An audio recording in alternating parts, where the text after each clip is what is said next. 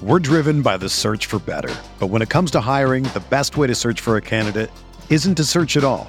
Don't search, match with Indeed. Indeed is your matching and hiring platform with over 350 million global monthly visitors, according to Indeed data, and a matching engine that helps you find quality candidates fast. Ditch the busy work. Use Indeed for scheduling, screening, and messaging so you can connect with candidates faster. Leveraging over 140 million qualifications and preferences every day, Indeed's matching engine is constantly learning from your preferences, so the more you use Indeed, the better it gets. Join more than 3.5 million businesses worldwide that use Indeed to hire great talent fast. And listeners of this show will get a $75 sponsored job credit to get your jobs more visibility at Indeed.com/Blue Wire. Just go to Indeed.com/Blue Wire right now and support our show by saying that you heard about Indeed on this podcast. That's Indeed.com/Blue Wire. Terms and conditions apply. Need to hire? You need Indeed.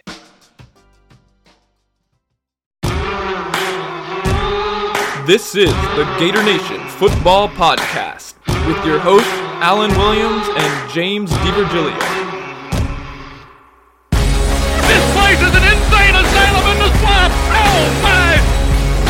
Now we know we're just a bunch of average stiffs. Scared money don't make money, you know? Welcome, everyone, to the Gator Nation Football Podcast. It's game week. Hope you're ready. I'm Alan Williams. I'm here with James DiVirgilio. We are here to get you ready for the Utah Utes and everything going around the Gator football program. How you doing over there, James? I'm doing so well. This is one of the best times of the year, Alan, especially being here in Gainesville, Florida. You spend a lot of time on campus with your day job. I live right near campus, so I just incidentally drive through. On Sunday, I was lecturing to the athletes at UF on investment strategy. So I got to hang out in the Hawking Center, which is where a lot of the academic advising is done, and then in the F Club, where they actually had me giving the presentation, which is underneath the stadium, where if you're a former letter winner, you can hang out there kind of before and after games, or during, if you're so inclined. But the vibe on Florida's campus is special each and every fall because there's so much newness. And for the past 2 years, it has not necessarily been like it is today, because we're by and large fully back, right? COVID is still occurring, of course, across the world, but the restrictions, the regulations, the vibes, if you will, very collegiate, very what we all recall from our time as college students in Gainesville. And if you're a college student now, of course, you're enjoying this special time, this moment. So it's just so exciting. The dawn of a new college football season, the dawn of the fall in general starts to hit us. And then just the magic social event that is a football game on a Saturday in the South is about to be upon us. And what an opener we have. Can't wait to talk about it with all of you. Alan and I are super excited about it. Yeah, a lot of fun storylines, really cool stuff. So much stuff for you today on Utah. This entire podcast is dedicated just to Utah, because historically we don't have an opener of this caliber, or if we have in the past, it necessarily hasn't been with this many storylines. So a lot to unpack here.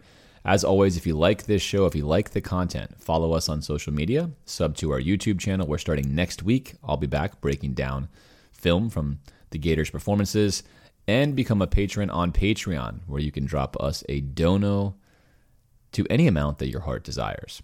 Early shout-outs here to Carly, who will be debuting a.k.a. the commissioner for video editing next week, and then B-Red will be back in the helm next week as well, being our producer. So looking forward to getting into the swing of things.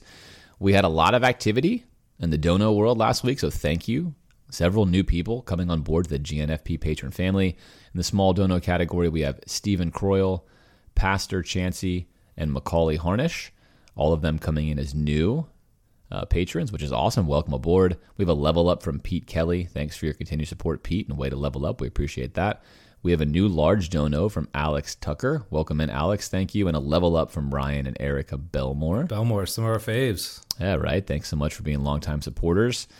We have an XL dono level up from Dean Zobanakis, who has been clamoring for us to make his hummus recipe, which I need to make. Do it. And we have to compare it to Colton Dull's cookies, which I promised him is going to happen. I feel bad it hasn't happened. we have an XXL dono from OptiMotion. They're an orthopedic practice where they had told me that their colors are orange and blue based upon the Gators and their Gator grads, which is awesome. So we're adding to our illustrious panel of doctors that support the show. And then a hundo bomb from Kristen Moody. Boom. Coming in hot. A level up from Kristen Moody, a longtime supporter. Wrote into the show as well. Thank you, Kristen, for all of your support. We're honored to have you.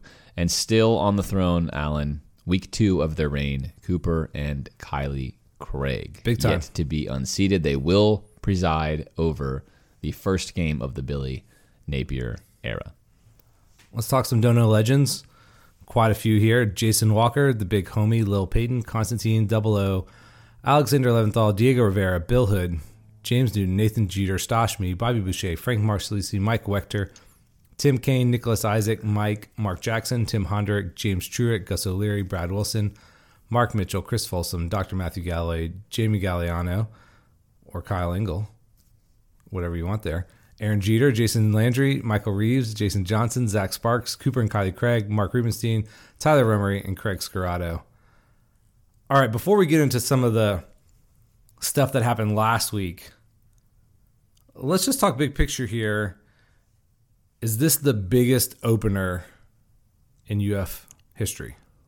It's the biggest opener that I am aware of in UF history. Right, if you're not going to go back to like the 40s or something like that. Right, and will be in attendance for in UF history. So for me, this is the biggest opener. It's the one I'm most excited about. I went to the Michigan opener that was in Dallas, but this is a home game. This is against a historically good Utah team at the pinnacle, at the peak right now of their program's success level. They're in the spotlight. They're favored to win the Pac-12. New coach in Billy Napier, sold out stadium, night game. It's really hard to add too much else to this. Oh, let me add something to it. Anthony Richardson, transcendent, super talented quarterback, human highlight reel, right? There's just so much to look forward to in this, Alan. To me, this is the biggest opener. It means more for Utah in the course of their season than it does for Florida. But this means a lot to both of these coaches and both of these teams. This is a big, big game. For sure. It's absolutely huge. And, most of the time the Gators open up the season with their traditional cupcake. Eastern Washington would typically fit in this slot. Now, there have been more recently a few interesting games. The aforementioned Michigan game opened with Miami and Orlando, which was a very weird and strange game all over the place. Lots of messy, sloppy tackling, turnovers. And then, of course, in the COVID year, Florida opened with Ole Miss. And that was not super fun. But this carries with it like heightened stakes and appeal, I think. It surpasses all those things. I think both teams are feeling like they want this season to be good. They have expectations. Utah, obviously, much higher.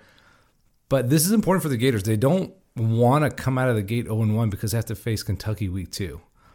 So it's a non-traditional start for the Florida program. So I think for all the reasons you said, plus looking forward and setting the tone for the season, both teams really want this, right? Utah has higher aspirations, but for this Florida team to get out of the gate quickly, I think would be really big for them. It would be indeed, and obviously no coach wants to lose their first game, and especially at Florida where you're going to get all of the record comparisons because most coaches got a free start or a free win. Not the case for Billy Napier, who will be facing, again, what we think is Florida's toughest opponent for an opener here in quite some time. So that's going to be really, really exciting. All right, aside from that, we're going to take care of some news items, go over last week's results, and then jump into all Utah for the entire rest of this podcast to get you ready and set for Saturday night. On the news level, Alan, we did learn today at the presser, Billy Napier's presser, that there will be no depth chart released until Wednesday. Yeah, I think that's going to be standard. At least that's what it implied. It seems that way. So, we usually have some comments on the depth chart. We'll not available to us today, but you can check it on Wednesday if they put it in. Again, we don't know how this regime values that. The Mullen one was completely garbage. It meant nothing. So, whatever. I don't know how Billy thinks about it. Yeah, we'll find out and we'll learn the rhythms. But for now, we know we don't have anything to discuss with regards to that. In the past, we would have discussed that. Hey, this looks interesting, or that could mean nothing. And we have nothing to say on that because we don't have it. There was that one year where like CJ McWilliams was the starter, and I was like, what? And we talked about it for 20 minutes, then he didn't play. Yeah, we were pressing the panic button fully, but for some reason, maybe it was a typo. Who knows? I also wanted to mention my boy Kyle Trask. I've gotten a lot of questions about this on social media. How's his performance been? How's he doing? I'm reading practice reports that this, that, or the other, or whatever the case may be. Trask will get his time to play quarterback in the NFL as a starter somewhere at some point, and that will prove whether or not he can or cannot do it. He's certainly had several, I think, excellent throws this preseason that you can find for yourself on social media that illustrate why I think he can be a good pro. But like we always say on this show, don't put any stock into practice reports whatsoever. Just don't do it. It doesn't matter. It means nothing. It's not worth reading into. Put a lot more stock into what goes on film in real football games. That's what's going to matter the most. That will decide all of these players' fates in some way, shape, or form or another. All right, big news here for the podcast. News of all, of this is the biggest news in our history with regards to our relationship to you, the fan, listener, follower, video watcher, whatever stature you may have. We are going to be hosting our first meet and greet, really just a social event, just chilling, talking, hanging, enjoying football, the LSU weekend. So LSU weekend, Friday night at First Magnitude in Gainesville, Florida. We are hosting a free event. You can come hang out with Alan and I, hang out with the GNFP fam. We will be posting a link on all of our social media sites and Patreon. All you have to do is click the link in RSVP. Again, it's totally free. The RSVP will allow us to be able to get a large enough space at First Magnitude to accommodate a group of our size. So we're really looking forward to spending time with you on the eve of what we hope to be a big game in October at that point in time in the season, but should be really a great time for everyone. You can bring your family, your friends, your kids, whoever you want. They're all welcome at First Magnitude, even though it is a brewery. You do have to be, of course, 21 years or older to drink. But you are all welcome. It's a great spot. If you've never been, it's a great spot. There's all sorts of just fun stuff there. Good place to hang, good place to chill. So that will be happening 6 p.m. to 8 p.m. October 14th, LSU weekend. So you'll hear about that each and every week on this podcast, and you'll have an opportunity to RSVP, of course. If you're going to be in town, definitely come stop by. Alan and I would love to spend a Friday evening with you. All right, with that, Alan, let's cover the Week 0 results, where you, my friend, went a perfect 5-0. I feel so honored to be here and, bask in the glory of that. I'm honored to be here with you. Such a perfect football picker. As the usual, I start off the season typically just poorly, and then when I get to know things, it helps me. But right now, you have a nice lead. I'm 3-2. You're 5-0. Nebraska versus Northwestern. Nebraska takes a lead coming out of halftime into the third quarter, 28-17, and the wheels fall off after they kick one of the more ill-advised onside kicks in recent memory. I mean, this is them every game last year, and they're like, let's run it back. Let's do it again. Let's do it again. And so now I think Scott Frost is 5-21 or so in one-score games, 5-21.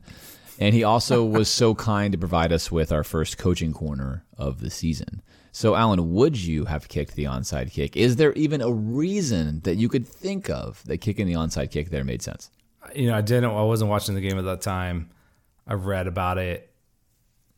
So I can't really speak to the momentum part of it or what they were showing on film that maybe was inviting Nebraska to do that. I don't mind the aggression. I mean, you're not a great team, and I don't want to play scared either. Like, we got to win this game. We can't do anything risky.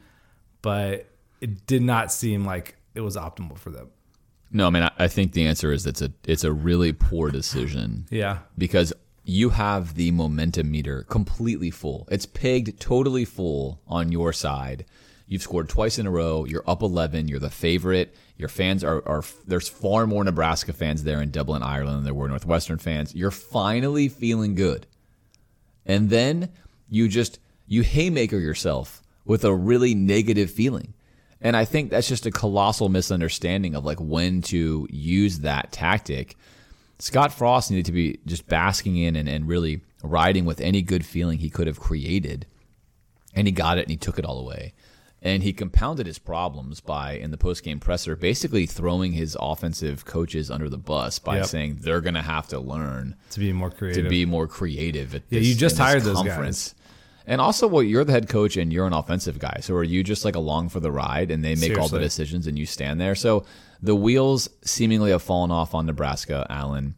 I was a big fan of Scott Frost. I thought he was a top 3 guy to hire during that cycle. I felt like that Nebraska marriage was a bad one from the start for him. It will be very interesting to follow where Scott Frost goes from here, if he's able to revitalize himself, if UCF was a fluke. But I want to talk for a second about Nebraska.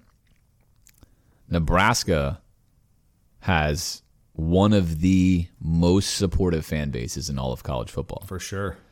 However, they are in a state that does not have a lot of football talent, and they are not neighboring a state that has a lot of football talent.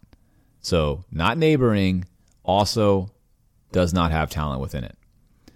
Is Nebraska ever going to be able to regain the relevance they had in the 90s? Or is it of course not impossible for them because of factors that have changed in the college football world? I think they could get back to being relevant to the college football world now, where they were in the 90s, where they're running over people in the most dominant program in the country.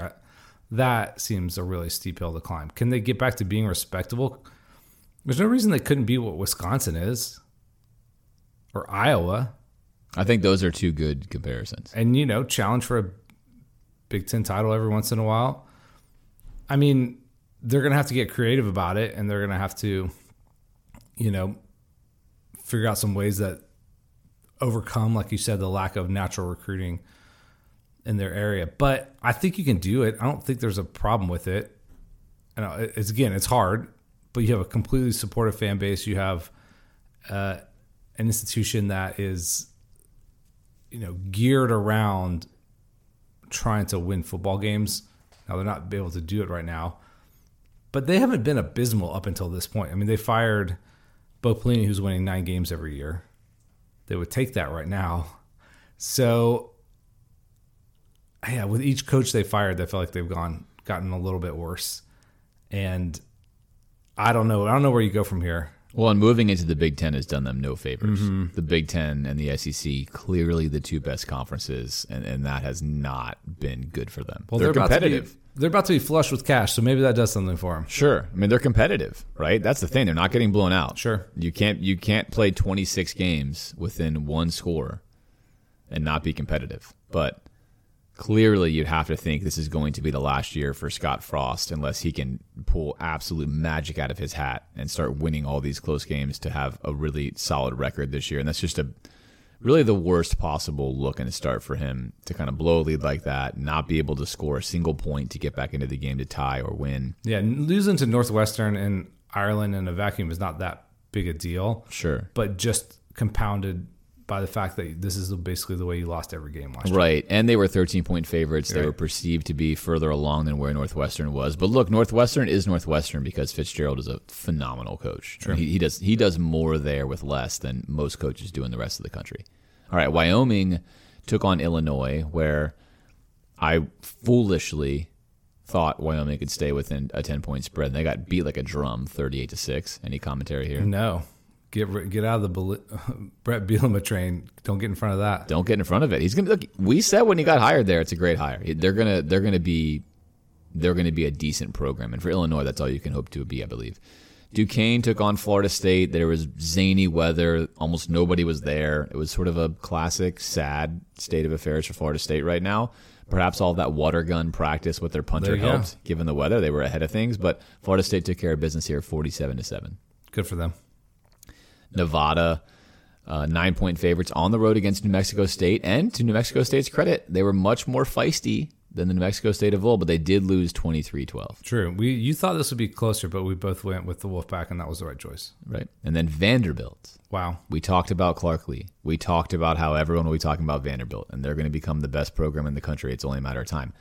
Well, the one-game result doesn't look too bad. A 63-10 drubbing of Hawaii, where, I mean, they looked like an SEC team playing a non-SEC team. But to your point, this Hawaii team is in the midst of an incredible rebuild. I mean, yeah, they're in the bottom of the basement. They're just struggling so hard right now just to even keep their program together. So good for Vanderbilt. I mean, they're only favored by 7 in this game, and that's how you want to look if you want to someday be competitive. Yeah, I think if you're a Vanderbilt fan, you're thinking maybe this Clark Lee guy's not so crazy. We'll follow Vanderbilt this season and see what happens. But they did look a lot more competent. And again, like you mentioned, Hawaii is not the Hawaii of old, so there's things to look into there.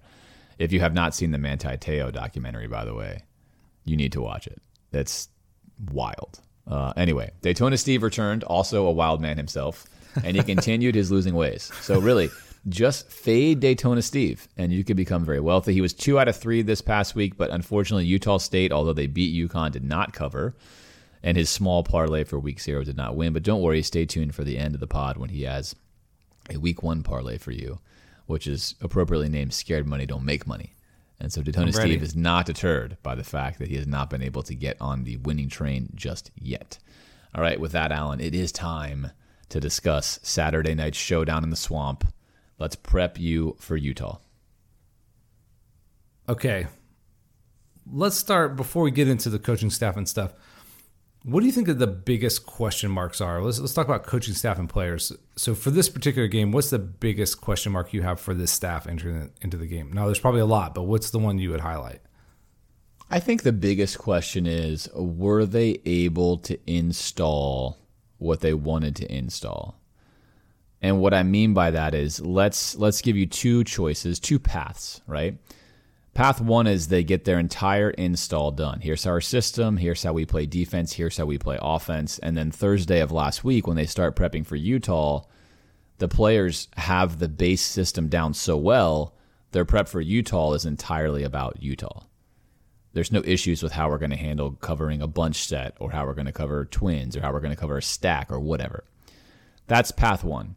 Path 2 is you complete your install, but really, as coaches behind closed doors, you're saying we're not really where we want to be, right? We're still having issues operating our base defense, base offense, getting our communication correct, identifying certain situations. If that occurs, then you enter into your Utah prep, and you're prepping for Utah, but you're also still trying to deal with some more basic stuff, right? So to me, that's the biggest question. I know from seeing on film that this staff can really teach football. They can really coach football. It's not a matter of whether or not they can get these systems to do well or be well. They can. I just don't know if it's ready for Week 1. That's the biggest question I have. And that, I think, is a really important question for them. So there's a culture change that has to happen, right? So part of that is execution and install. The other part would be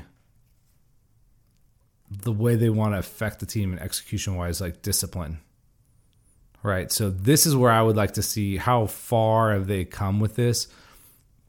Are there appreciably less self-inflicted errors? This team was riven by them last year.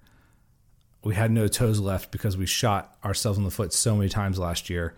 It was really frustrating, whether it was a plague of false starts, not getting lined up, offsides, whatever you wanted. These penalties that aren't because you held because you got beat by the defensive end, or I got a little handsy with the wide receiver or something like that. These were penalties that just don't need to happen, especially at the rate they were happening last year. And so I'm interested to see how far they've come with this team. Is this team a unit? Are they disciplined? Are they together? They know what they're doing, right? Not just like, okay, this guy, they can't open up the whole playbook yet.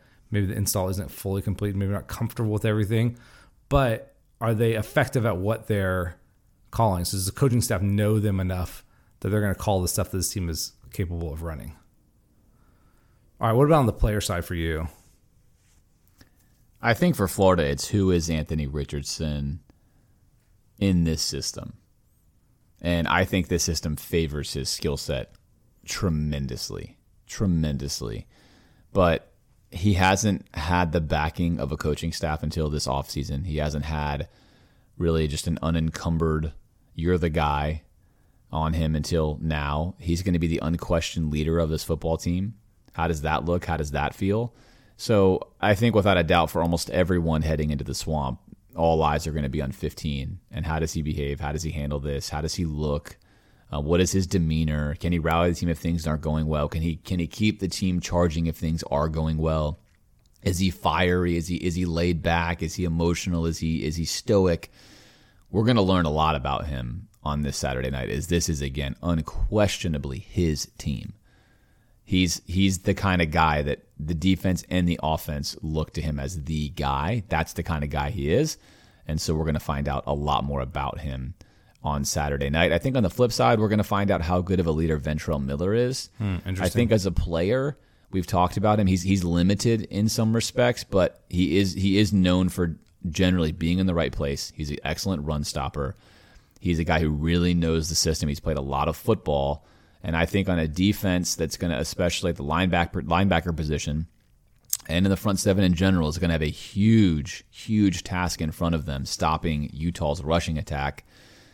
I'm going to be interested to see how well he's able to lead on the field there as the Mike linebacker and get Florida lined up and execute Tony's scheme correctly, because that's going to be essential if Florida wants to have a chance to win this football game. That's great. I was going to talk up a little bit about the run defense, but for me, the unit I'm still have the biggest question mark around in terms of what is this going to translate to is the offensive line. Now, we project them as being a potential strength for this team.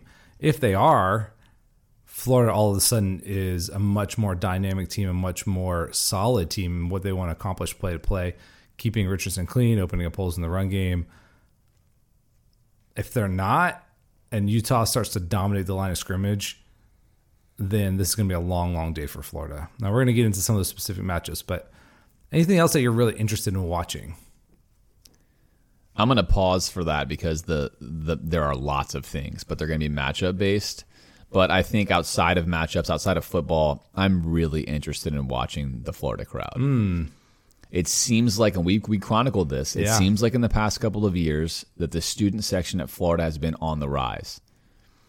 The level with which they pay attention, the noise they make, they've sold out their allotment of tickets this season. Yep, good for them. The hype on campus seems to be very high for football again.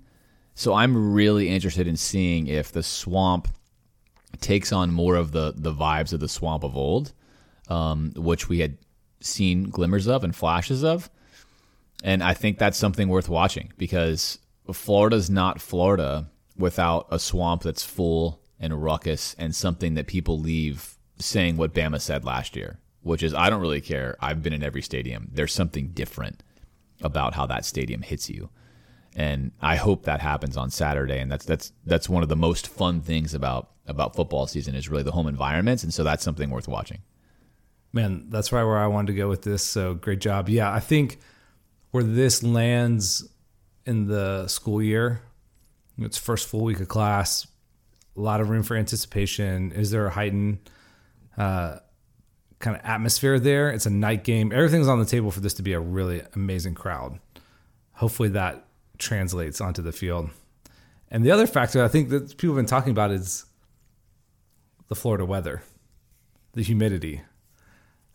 Right now, it was like, I think looking the other day, it's projected to be like, it's like 95% humidity on Saturday. You know, it's at night, so there's going to be less. It's not going to be as brutal, but that still can suck the life out of you. So there's a big question mark here is how much do you think the humidity will affect Utah, which is coming from essentially the opposite environment as Florida? That's a great question. Since I've gone first on these, I want to give you the first crack at it. See where you're going to take it. I think this is potentially a huge factor in this game. Now, if Utah is just significantly better, then it's not going to matter. But if they're in a real dogfight here, and it's as humid as I think it could be or want it to be, this could really suck the life out of them. If you haven't been in North Central Florida in September, there's really not any prep. You can't go like, oh, it's hot, or we're going to you can't really simulate it over that length of time. So I know they've been doing things to try to prepare their players, but I don't think there's any way that they can actually do that. And that could be the story of the game, honestly. If they are dragging in the fourth quarter and just done, I think a lot of that could be contributed to the weather. Now, again, Utah could just beat the brakes off Florida and it not really matter, and maybe they're a little tired. But overall, their schematic and experience advantages are just too great. So I don't know. I don't want to say it's the factor, but I think it could be a factor. There's a lot to unpack here. Napier at Louisiana and here has built his identity on his team's winning as the game goes on. True. That's part of what it is. If you go into the indoor practice facility, there's several of like the classic coach speech words, and one of them is finish, and it's in like font size 350 on the wall. And it basically says something like, to utterly destroy, annihilate, like, just crush your opponent. Like, think of all these final finishing words in the fourth quarter. And that's the kind of identity he wants to have, a killer instinct, but really like a let them know that physically you can't play with us, and you also can't skill or talent-wise. So I think when you factor in the mentality of who Florida wants to be, the environment of the swamp, and the weather, it's sort of the perfect factor for Billy to test his own team and to see if his recipe is ready to work right now in week one. I think if you're Utah, if I'm Kyle Whittingham, I'm not super worried about the humidity. I'm going to give it like a 5% factor, largely because nowadays, as long as you keep your players hydrated appropriately, they shouldn't necessarily suffer. There is a mental aspect to what you're talking about. It is a level of just sweat and uncomfortableness and heat that can push you further. But really, Alan, I think with this game being a 7 o'clock kick, it's not that bad. It's not that bad. I put enough sports, I've traveled around enough that even people that are out of state, if they come in and they start a night game in Florida, yeah, they sweat a lot. Yes, it's hot. Yes, it's uncomfortable, but it's not 1 p.m. If this game were at 1 p.m., I think that weather could have been the entire story because it is unbelievably hot right now. It's 100% humidity, and 1 p.m. it's almost unbearable for anyone to be outside, let alone to play football as a running team for 3.5 hours in the swamp. But I think this 7 p.m. start takes a lot of that off. It will be a factor. Don't get me wrong. I don't know that Utah would look at this one day and say, we lost because of the weather. I do think they could have said that had it been a 1 p.m. game where their players in the second half were just like, look, I don't have it. I just can't. I can't possibly be ready for this environment. I'm thinking maybe not as much as people are making it out to be. Well, you might be right, and this will test their depth a little bit because they're going to want to rotate guys, especially against a team like Florida. And do they have the guys to be able to do that? We're about to get into the talent portion here and comparison, and on paper, it's steep. It's steep. It's really steep, and that's why Utah's a 3-point favorite and not a 10-point favorite. Okay, let's go ahead and talk about them. The coach, Kyle Whittingham, has been there forever. One of the most long-term and I think underrated coaches in college football, laboring in obscurity there in Utah, finally breaking through. 18th year. 18 years. I mean, he took over for Urban Meyer. Yep. And think of all that's happened in Urban's life in 18 years. And then here's Kyle just calmly and quietly chugging away. And he's brought them to a point where they're competitive with the best teams in the country. And doing that at a place like Utah, we just talked about Nebraska. It's not like Utah's a hotbed of college football talent either. But he knows how to recruit to that area. He knows how to get the most out of his players. They are a team that's not going to beat themselves. You're going to have to beat them.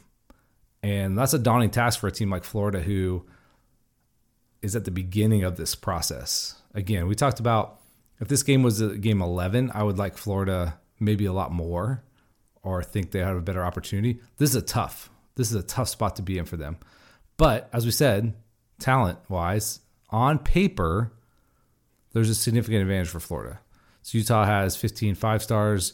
UF has 35 plus a scattering of 5 stars there, right? Yeah, so 15 4-stars for Utah. Because if they had 15 5-stars, 15 it'd be a different 4-stars. UF has 35 4-stars plus a few 5-stars. I mean, on paper, again, that is not a comparison that looks good for Utah. But we've seen this team compete and play well. And again, there's always guys who overperform their ratings. I mean, some people would be tempted to look at this and be like, well, UF clearly should be winning this game. But if you watch a team as talented as Florida last year, when it went off the rails, they were capable of losing to anybody. They almost lost to freaking Samford. So that alone cannot tell the story. No, it doesn't. And I think a lot of Florida fans, that's the first thing they want to tell me, and I'm sure they want to tell you the same thing, is but we're so much more talented than them. I said, right, but you have to look at, which we're going to look at their personnel and see how accomplished their mainline starters are personnel-wise. And Definitely. Also really understand that Utah sends 4 to 5 players to the NFL every couple of years that are starter-level players in the NFL. And they're 4-stars, so they hit really, really high on their 4 stars, and they count on those guys to basically be their starters. If they miss on a couple of those 4 stars, their program will fall behind. So that's the max they can recruit. To your point, Utah's not Nebraska, partially because they play in the Pac-12. True. Put them in the Big Ten, they're going to be at a talent disadvantage for most of their games. Utah's actually at a talent advantage in half their games in the Pac-12. That's just how different it is in that part of the country, and that's why, of course, us as SEC fans always tend to look down on other conferences. The talent's not the same, but when you walk through this, you're going to see how well this football team is put together across the board. And obviously, when you've got 18 years of program building, your culture, your identity, how you play football, it's a machine. It's a machine that they have running really, really well, and they can compete with anyone on any given day. But it is a fun example, too, of if you have to get stuff out of your talent, right? It's not just recruit 50 4 and 5 stars and play against schools with 15 4 stars and automatically win. That's definitely not how it works. So in terms of returning starters, 13 for Utah, 8 on defense, 8 on offense, 5 on defense. I guess there's a little bit of discrepancy here, as Utah's own website says they have 17 returners. And yeah, I put that in here because when you determine when national media determines how many starters you have back, they look at who started the most amount of games. And Utah says 17 because they had a lot of guys who started a lot of games last year. A little bit disingenuous because they had some injuries. So those guys did wind up starting a good amount of games. But I think, truth be told, especially on defense, that number really is 5. And we're going to unpack why that, I think, is going to be one of the major keys to the game on Saturday. So returning production, 67% for those guys. Florida, 14, 6 on offense, 8 on defense. Which is more than maybe you recognize. But here's the problem with Florida. Yeah, least returning production in the SEC. Yeah, least returning. So 55%. So not a lot of either tackles made or yards or receptions or whatever you want to look at. That's very, very low. Even nationally, it's low. And that's another challenge for Billy to overcome, as he's got a lot of new people he has to count on to produce for this football team. And yeah, 8 returning starters on defense. But as we talked about last week, maybe that's not a number you necessarily want considering the output from that unit. All right. The other notable names here on the coaching staff, Andy Ludwig is his 4th year. Was at Vandy before that. He's the OC. Morgan Scally? Not sure. Been there for 7 years.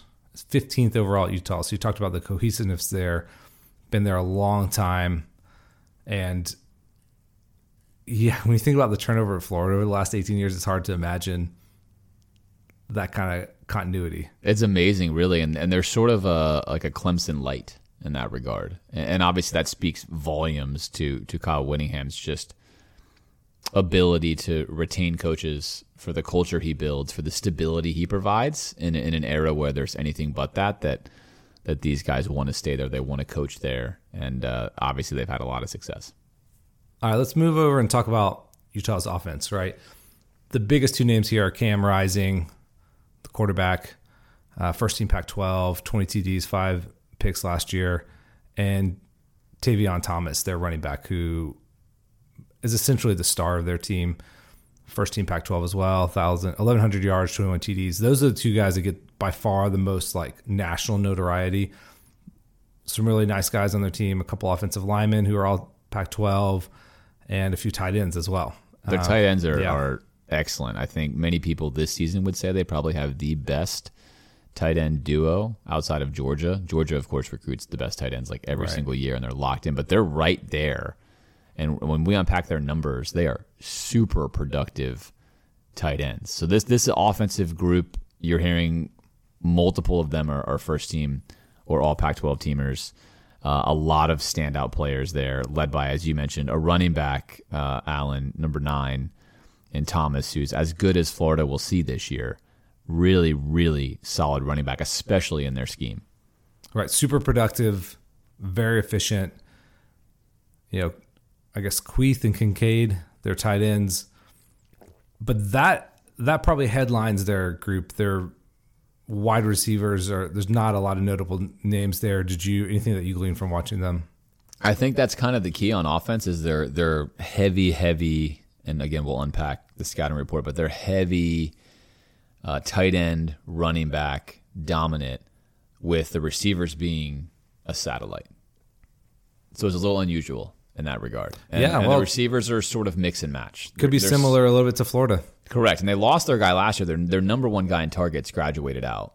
And so they were like him and then the tight ends. And really after that, it's a lot of committee. So I think they're hoping some of those guys will step up, but their receivers are veterans.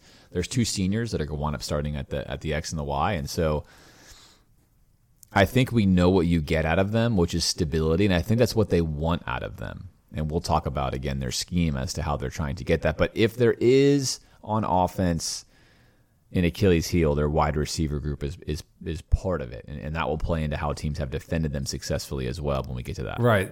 Solid guys, but not the game breakers that normally would affect the defense. And that's what you'd maybe expect from a program like Utah, where they would struggle to have those guys naturally. And so maybe one of those guys becomes that, but that's not been what they've shown so far. No, they do have good size, though. Their 2 starting receivers, 2 of 3 are 6'3" and 6'5". They got a wiggly guy at like 5'10", but they have good size. So you'll see good-looking, tall, lengthy receivers out there, but they don't quite have the ability to win one-on-one matchups, and that's going to play, again, to how teams, I think, defend them.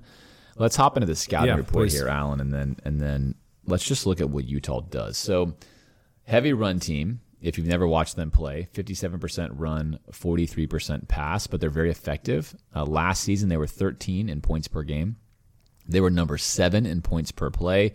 If you're going to run the football, that's what you're looking for. You're looking for high impact because you know you're not going to be throwing the ball as often. You have to have a high impact per play. They were number 2, Allen, in the whole country in yards per rush. Those are amazing stats. Number 2. They were also number 2 in sacks allowed. So the offensive line, very, very potent. Thankfully for Florida, their starting center and their starting left tackle are both in the NFL right now. So if you're thinking to yourself, did you just say center? I sure did. And if you're thinking road game in the swamp with a new center that has not played a lot, that's correct. That could be a huge story, Alan. We have seen Florida have its own struggles with new centers on the road in noisy environments. We've chronicled that before multiple times. You'd have to think that's going to be one of the hardest starts for a center in college football ever, is to come out of a dry climate into a humid climate, have to snap shotgun, have to snap under center, snap in a noisy environment like this. So that's a big plus for Florida. Their offensive line is well recruited. They can reload. It is something they put a lot of stock in. They run the ball really well every single year. But again, this is not the same old line as last year. So let's take that as like point number 1 in the scouting report. Number 2, of course, is that they graduated their most targeted wide receiver, but then in reality, their tight ends are the bread and butter of their passing offense. Allen, their tight ends caught 14 of the 24 passing TDs last year and had 40% of the overall targets thrown their way.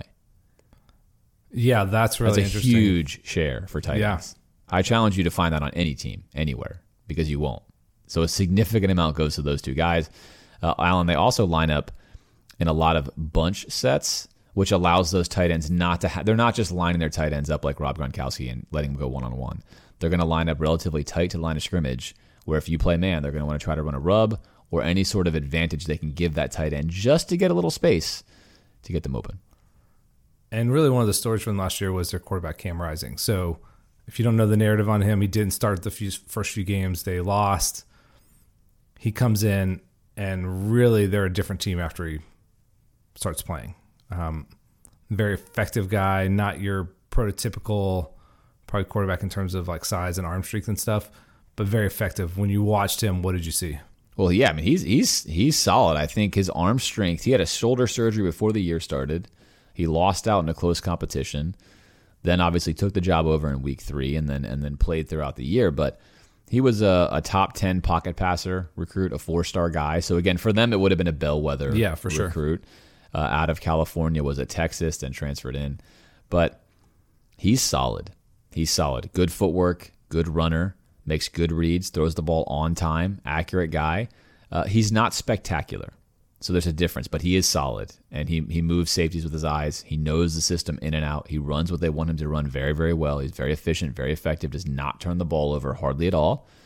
And those are all things you want in a quarterback in the system. So I think it's a match made in heaven for him, this system and how he plays it. He has a great grasp of it, and he's dangerous because of that. His stat lines tend to be, again, very, very consistent. I think the question for him is he still has not faced a defense the caliber of Florida's on paper. He got to face Ohio State in the Rose Bowl, but Ohio State was playing without 4 or 5 starters out. They didn't care about the bowl game. You know how that goes. They were half checked out. It was an ultra-high scoring affair where ultimately he got knocked out of the game, unfortunately, in the fourth quarter and couldn't lead a comeback attempt to win that one. He played great in that game, but I'm not going to put any stock in that bowl game for the reasons I mentioned.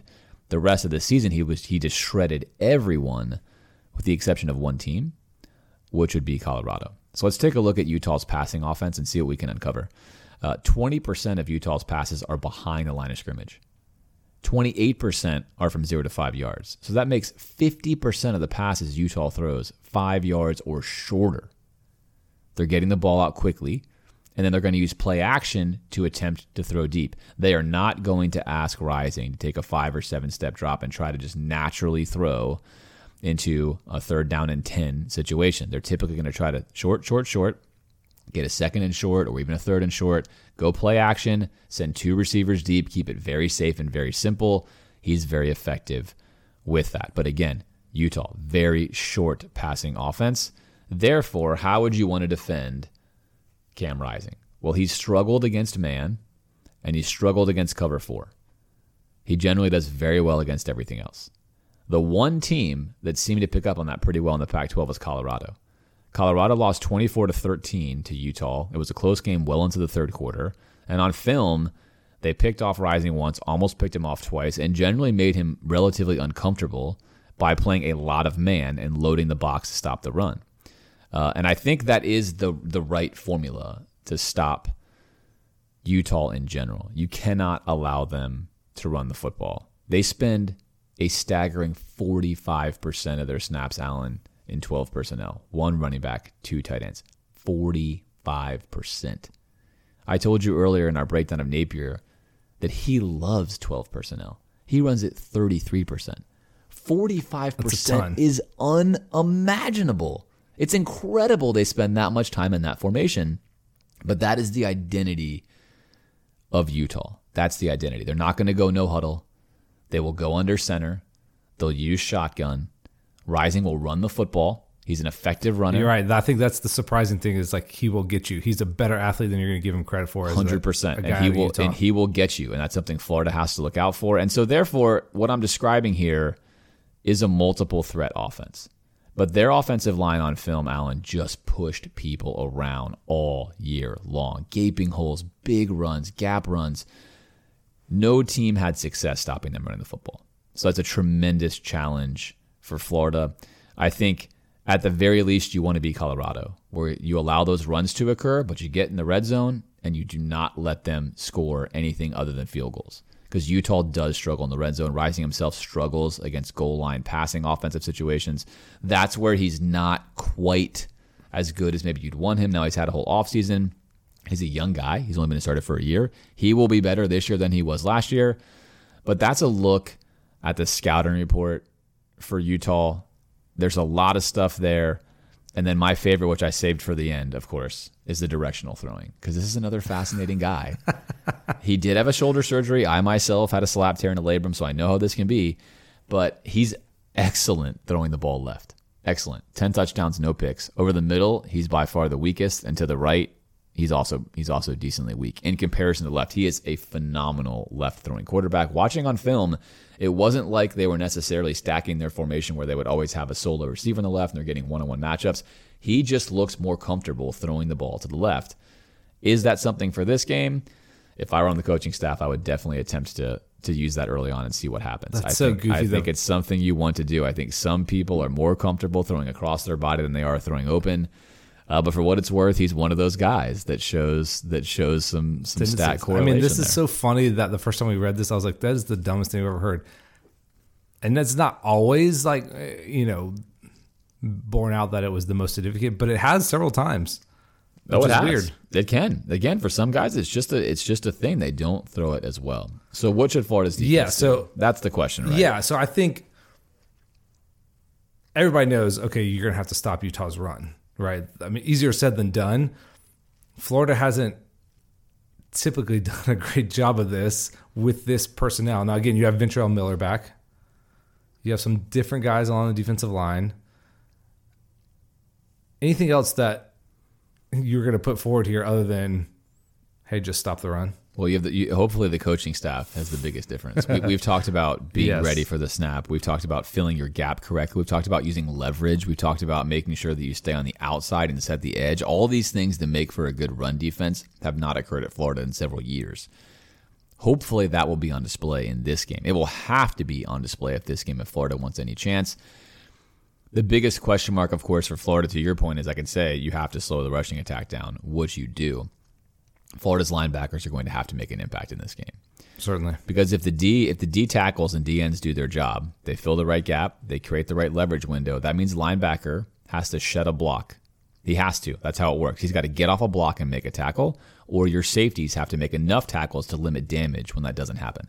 If Florida's linebackers cannot get off blocks and they're currently getting chucked into the area Utah wants to chuck them to, you can forget it. They're gonna gash us for that 5 or 6 yards per carry they want to gash us for, and it's going to be a long, long day. Secondarily, I think Florida has to pay extra attention to the tight ends. That means they need to live with Utah throwing the ball outside the numbers vertically, and they need to die on that hill. If I'm Tony, I'm going to give you vertical throws outside the numbers, and if you beat me, my hat's off to you. You deserve to win. But I am going to load up the middle of the field. I'm going to load up where you want to run those routes to your tight ends, and I'm going to make all of those throws very congested and very difficult. Now, Tony likes to use a lot of simulated pressures, obviously. He likes to use a lot of creepers. This sets up well for disguising when you're going to play man. That's one of the best things you can do against a team like Utah, is not let them know when you're in man and when you're in zone. Because Cam is very, very good against zone.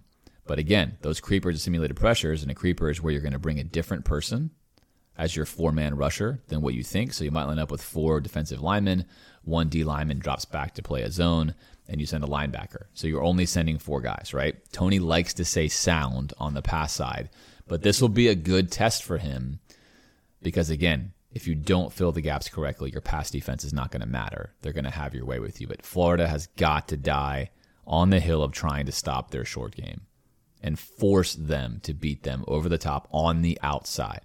That's their weakness. That's what they don't want to do. You got to make them do it. Good luck trying to make them do it. I think the staff knows that's what they want to do, at least in previous times, Alan. And this is my final comment here on what Florida's defense should do. I have a high degree of confidence that on Monday, next Monday, I'm going to come in here and say that what Florida did on film made sense strategically. I don't expect myself to look at the film and say, wow, what the heck are we doing? It's more likely that we do the right things and they were still able to be successful in spite of it than what we've seen in the past, which is a mismatched tactic or a mismatched strategy. I don't think that's going to happen. And that makes me excited because all we've ever said is we want to watch football where the players decide the outcome. As a coach, you put your player in the right position and see if they can do it. Hey, can you cover that guy? Hey, can you stop that guy running the ball? Can you shed that block? Can you hold your gap? And I'm really hopeful we get to watch that and evaluate that on Saturday. And again, Florida's just a significantly tall task here right out of the gate. Yeah, the chess match is what is the right diagnosis for this problem? And can you get those players in the right position to do it? And can you get guys like Brenton Cox to set the edge and play within himself? I think everyone on the defensive line is going to have to be disciplined. And yeah, are they able to withstand this? Now, again, Florida doesn't have a lot of thumpers at linebacker. Outside Ventrell Miller, they're built to stop not this kind of team. So what do those other guys do? How do they respond? Who sees playing time in this game? It'll be interesting to see who the staff turns to, because if they have to play more than 2 linebackers, they even have 3 guys that they like in this type of game. This is fascinating. You're right. Because I think before we'd be giving up just gimme throws to Rising all day. And he'd just be taking our lunch money, and guys would be lined up inexplicably, 10 yards off, and it's like, okay, we're just going to run this like 5-yard slant 100 times on you, or I don't know. The tight end is just running free on the wide side of the field. I'd like to think this coaching staff, looking at a team like Utah, can diagnose and get our players in the right position. We'll see. Again, first game, but better off, right, than what we have been. And I'd love to see them challenge Utah. If you can beat us over the top and that's the way it has to happen, and they do that, hats off to you. I'd love to see us in that type of game with our corners and with their wide receivers. Can we get it down to that, and can they do it? And I think that's the matchup to look for. Is Tony should feel comfortable playing cover one. He should feel comfortable disguising that cover one as the cover four, or vice versa. It's very easy to interchange those two. And the hard part here, and this is a really hard part, is if they're going to stay in that 12 personnel and we don't have enough linebackers. Traditionally, you need at least a linebacker to cover a tight end competently. Well, if we don't have that, you're screwed, because you can't throw a DB in there and let them run the ball down your throat every single play. They're not used to playing on the interior. They're not used to run stopping. That is not a good plan. So you highlighted, I think, the major fear I think Tony has right now is, what do I do for half the game when they're in 12 personnel? How do I stop their run? And then if I'm stopping their run, can my linebacker cover them and pass? And if he can't, what do I do? They don't run tempo. They'll let you sub, which is nice. But how do I address that? Because Utah is a relentless team when it comes to playing the numbers. And they're gonna skew on the side of running the football. So the good news is Colorado is willing to call their bluff. 3rd and 4, 3rd and 5. We're going to load the box and bet you still want to run. And they would still run. Tony will do the same. But again, to your point, it's a huge day for linebackers in this game. And we've highlighted it. We think that's the worst position group at Florida. So on defense, I feel great. I think you look at it and think safeties and corners, check. We'll bottle them up. We have no fear of their wide receivers getting loose. Covering their tight ends with our DBs, we have no fear of their tight ends getting loose. But we can't match up our DBs on their tight ends all the time because they'll run the ball all over us. So it's a real challenge for Tony to craft something that goes in between those two, keeps Utah off balance, doesn't tip Florida's defensive hand, and allows them to do enough, I think, with limited pieces to slow this Utah attack down. Yeah, it's going to be really fascinating to watch them adjust to that. And again, this is a game for linebackers, and maybe we're surprised. Maybe we're going to say these guys played out of their minds, and there's a whole new group of linebackers, and we're excited about it. I hope so, right? This is a game where if you had Hopper, you feel a million times different, and that's the impact one guy can have at linebacker. All right, hopefully we won't have to say his name anymore. All right. Utah's defensive personnel, a few notable guys here, especially in the secondary. Number 1, Clark Phillips, all Pac-12. Number 4, Travis Broughton, all Pac-12, or 2020 all Pac-12. He was injured in 2021. Their safety, Cole Bishop, all Pac-12. And someone along the defensive line there, Junior Tafuna, number 58. Their defensive tackle is a Pac-12 freshman of the year. And one last defender of note, number 3, Mahmoud Diabate. I guess I don't need to tell you if you're listening to this program. Former Florida linebacker, now at Utah, and a crazy storyline, back in the swamp for his first game with the Utes. Yeah, crazy story indeed, right? What are the odds of this situation? So Florida loses Hopper, loses Diabate. We weren't too sad about Diabate given how often he had struggles of his own. And now Utah, here's their storyline. They lost 2 linebackers to the NFL. They had to replace both of them. They're replacing 6, Allen, of their front 7 from a defense that was really good last year. Right. 6 of their front 7. They are returning almost their entire secondary, which is the strength of that defense, unquestionably. But you've got to think. We talked about Florida's strength. You talked about this earlier. Should be their offensive line. Florida's strength should be their running backs. Florida's strength should be the athleticism of Richardson. Facing a team that's replacing 6 of their front 7 and is playing on the road, and one of their unquestioned starting linebackers is Diabate. Yeah, and Diabate, and he's a nice player. Deployed correctly, can be a really good player. But that's a tall ask there. Because Diabate has been in a camp only with these guys for a short amount of time. These players have no cohesiveness together playing a game in a real battle. So there's a lot to like. This is a difference from the Florida defense. The Florida offense now, if you're Napier, you're thinking, hey, we're facing a top 7 team here, but I want to run the ball. I want to be a power running team. I want to be a zone running team. I want to stretch you wide. I want to throw the ball vertically, and you're missing 6 of your front 7. I use a lot of motion to confuse that front 7. I think he has to like that a lot. I think he's got to really like that a lot with this matchup versus Utah's defense. For sure. And the question mark of how we're actually going to deploy Richardson, how much we're going to run him, you have to play him as a threat to run. Even if we decide not to run him hardly at all, they have to go into this game expecting that we will do that. And if they don't prepare for that, they're going to get burnt. So much attention is going to be on him. Eyes in the backfield. What is he doing? Is he taking off? Is he scrambling? That's really going to have to hold those linebackers. They're going to have to play disciplined and smart. That's such a huge advantage for Florida. The unknown of what exactly Anthony Richardson's going to look like playing.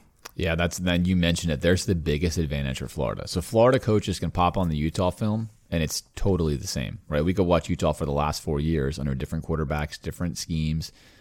Everything is the same because the scheme would have just changed to fit the player slightly. But the identity is the same. The plays are the same. You know exactly what you're getting.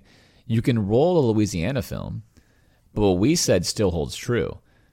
Who Napier's coaching at Louisiana is not exactly going to reflect who he's coaching at Florida. He can do more. He can do different things than he could basically not do there. And there's a big unknown quality there. There's also a huge unknown quality with what Anthony Richardson looks like in this kind of system. But I can tell you that other defensive coaches are going to be worried. Because anytime Florida's going to run a lot of 12 personnel on their own as well with 2 tight ends that can go out for passes, that can also take a tight formation in the field and create a wider set depending on where they go, which creates a lot of space for the quarterback, where if you dive in the wrong lanes and you're committing 7 or 8 guys into the box and you've got guys playing man behind it, you're in trouble. Utah plays 33% man in the secondary. That is a really high percentage. Now, man defense is ideal if you're a running quarterback. It's what you want because obviously if you can beat the front 7, the DBs have all their heads turned. They're way down the field, right? Secondarily, Utah likes to bring pressure a whopping 27% of the time. It's a very high pressure rate. They want to bring pressure. They want to play man. Well, if those things work, they work really well. And Utah's defense has been top 10 in a lot of categories for many years now. They know what they're doing, but there is a risk-reward of that, again, against an offense like Napier likes to run, play action-based, if you can time things up correctly, vertical passing threat, supreme athlete at quarterback, that you can chunk big plays off them there. So on film, Utah's defense is very sound. They're multiple. They mix up their looks. They do not give you anything static. They know what they're doing. But replacing 6 of their front 7 could be the storyline for this entire football game if Florida wins. Yeah, when you think about Utah, you think about these big, stout defensive linemen, active linebackers, and they have some of those guys still. We mentioned Pac-12 freshman of the year. He's kind of in the line of some of those guys that they've had. That's really interesting because you think about continuity, but that's a lot of guys to replace across the front 7. I wonder how many times that has happened to them where they're having to replace that many guys all at once. And I don't know. It makes me smile thinking about Richardson just loose in the middle of the field running by guys. Now, I don't think Florida's going to use him as a hammer, right? Maybe they will, where he's just Dan Mullen style, QB run, QB run, QB run. He will run the wall. They're going to have to deploy him on that. I wonder if that's going to be more by design or more by scramble. We'll see. And I like Florida's running backs potentially in pass matchups against their linebackers. Just that they're new. They're going to have to keep their eyes in. Are they able to stay disciplined? Whereas I kind of cringe when we're talking about the defense a little bit. This was where you kind of perk up. If Florida's offense could be something that is going to win ball games for them, this would be a great place to show it against this Utah team. It would be, and football is often correctly described as a line of scrimmage game. In the past, we've come on the podcast and talked about how, especially with Trask, that we could have lost the line of scrimmage and still won the game, which he did, right? I think this game, in its overly simplified form, is really going to come down to the line of scrimmage. Both of these teams, their identity is built on controlling it. Now, again, I'm going to say it many, many times. If you're really worried that Florida's offense is like some sort of old school Michigan offense where you're running the ball in the I formation straight down the team's throat and you're going to pound it, that is not what this is. Florida's offense is a wide zone, inside zone, 49ers light, dynamic, vertical threat offense. It is based upon running, but it is not the old school pound between the tackles, 3 yards in a cloud of dust situation. But it is a shift from where we've been. It is going to look different.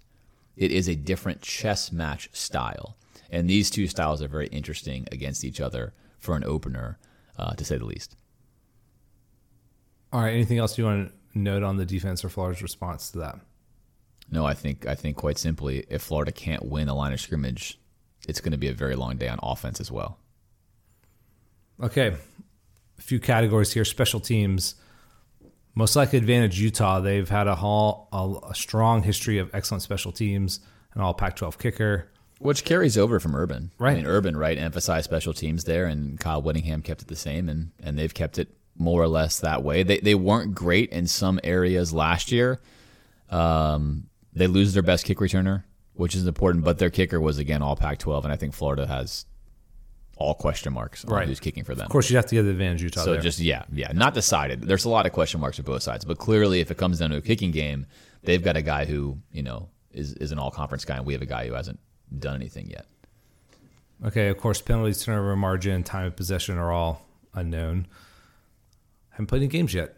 No real injuries to speak of, at least that the staff has put out there.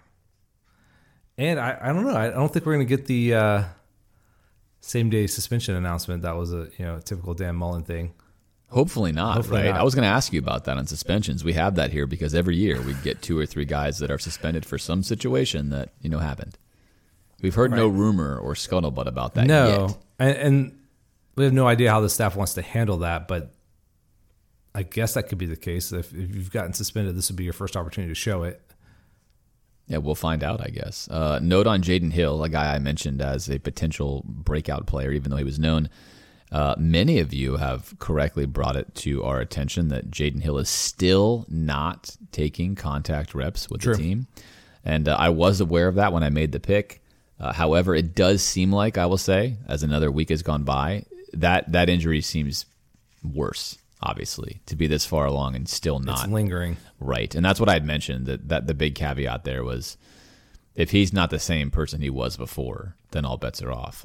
Florida's deep there. But just a note to mention that, yes, you will most likely not see Jaden Hill on the field on Saturday, given that he's taken no contact reps now with the team, to our understanding.